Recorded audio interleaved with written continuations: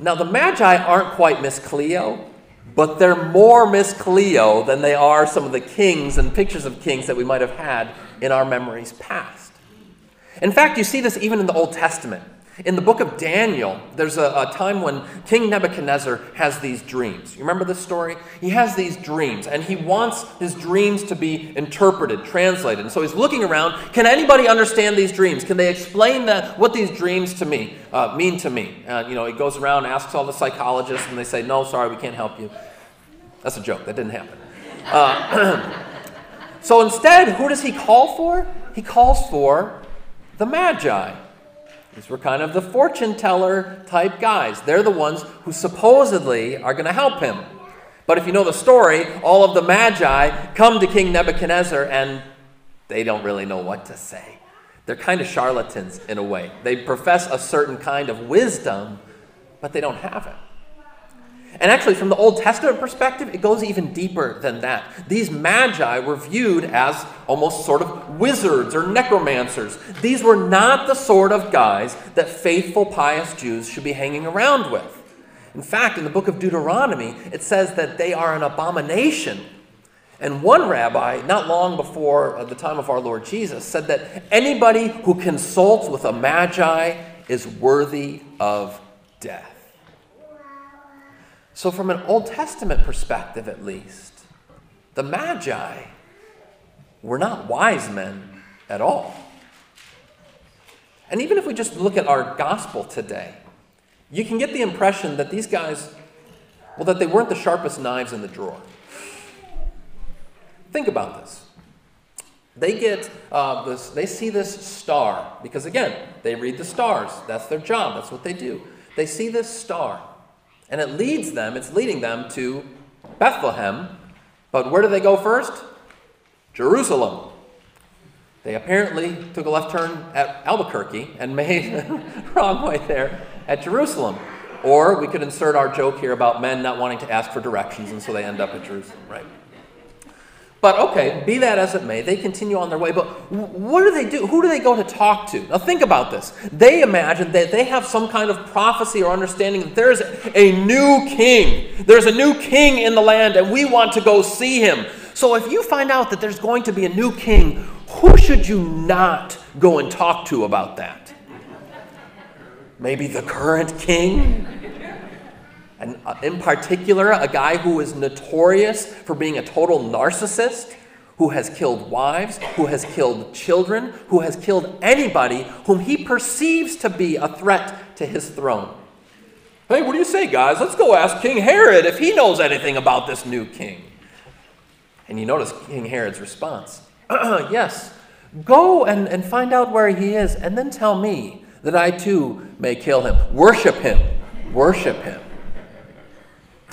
Yeah. And even then, after they go and they find the Lord Jesus, you notice this? They're ready to go back to Herod.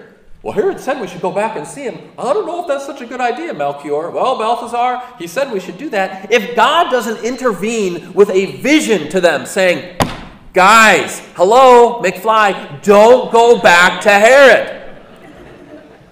And so they go another way. We know them as, but historically, Caspar, Melchior, and Balthazar, but they may just as well be Larry, Moe, and Curly. Right? These are not wise men.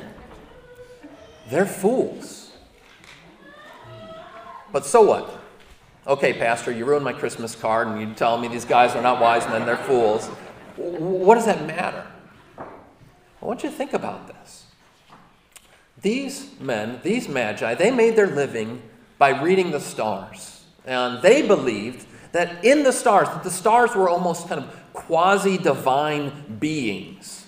And that in fact it was the stars themselves that directed our fates. There's still people who believe this. If we look to the stars, read the stars, we can understand ourselves, we can understand history. But little did those magi know, it was not the stars that was directing their destiny. Little did they know, it was the little child that they were being led to who was directing the stars. It was not their wisdom that brought them to the Lord Jesus. It was Jesus himself, the infant Lord, who was directing them to himself, that he might be revealed as the Savior of all people. Listen, it's not that wise men seek the Lord. It's that a wise Lord seeks fools. Fools like the Magi, and fools like you and me. Look, if we're talking about the ways that the Magi went wrong in their time, we need to also hold up a mirror and look at ourselves, don't we? If the Magi were looking in all sorts of places to find some kind of wisdom to understand life, well, people nowadays might not look to the stars, although some do. But are we not still looking at all sorts of places for worldly wisdom? Rather than looking to the scriptures, we turn to the latest self-help book that might be coming out. And maybe this has the secret to understanding myself. Or we flip on some person on TV who claims to be a psychologist or some kind of wise person that we can listen to. Okay, this is going to be the source of understanding. Rather than looking to heaven and praying to God for insight, we look to the heavens, we look to our horoscopes, we look to anything else to try and understand. And look, I can be just as guilty of this as anybody. I mean, I'm a modern person too. I think, okay, we've got a sickness, we've got problems. The first thing I should do is call the expert, call the doctor. That's good, you should do that. But do we not also pray? Seek the counsel of the Lord? Should not he be the first one that you and I look to anytime we find ourselves wandering like Magi through the wilderness? Look, we're fools too, each and every one of us. But there's good news for us on Epiphany, because this is not a story of wise people seeking the Lord. It's a story of a Lord seeking fools. Fools like the Magi, fools like you and me. Indeed, Christ himself came as the King of fools. He's the Lord who said, I thank you, dear Father in heaven, that you have not revealed yourself to the wise and understanding, but instead you have revealed yourself to babes, to the simple. You've revealed yourself to children, Lord. And think about what Paul says. Paul writes to the Corinthians and he says, not many of you, when you were called, were wise in the ways of the world. Not many of you were strong. Not many of you were of noble birth. But God chose the foolish to shame the wise. He chose the weak to shame the strong. He chose those who are nothing in the eyes of the world, so that all may see that he is a God who takes of nothing and makes of it everything. Christ Jesus is the King of fools who comes to claim you and me for his kingdom. In spite of ourselves, no matter how much we as foolish sheep might be wandering and straying from him, still we have a wise and kind and compassionate shepherd who seeks us out, who leads us to himself, who continues to pursue you and me all the days of our lives. This wise God is still seeking fools like the Magi, fools like you and me, and fools like a woman by the name of Norma McCorvey.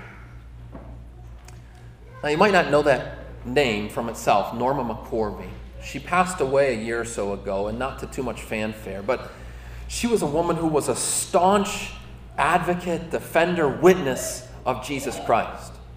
She traveled throughout the country testifying to the good news of the gospel of life.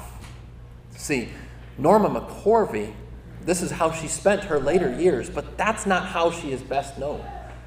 In fact, you better know her as Jane Roe of Roe versus Wade fame. And after the famous Roe versus Wade verdict, for many years, she continued advocating for abortion and working in abortion clinics and so forth. But one day, a little girl, a 7-year-old girl named Emily, encountered her and shared with her the simple love of Jesus Christ. Norma did not go in search of the Lord. The Lord came to her through this little girl.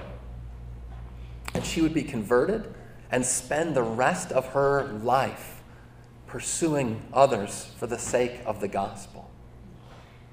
How foolish, how strange, how unlikely, or should I say, how so like our God, the King of fools, the Lord who seeks you and me, Magi, Norma, and so many others, not because we were pursuing him, but because all along, whether we know it or not, he is pursuing us.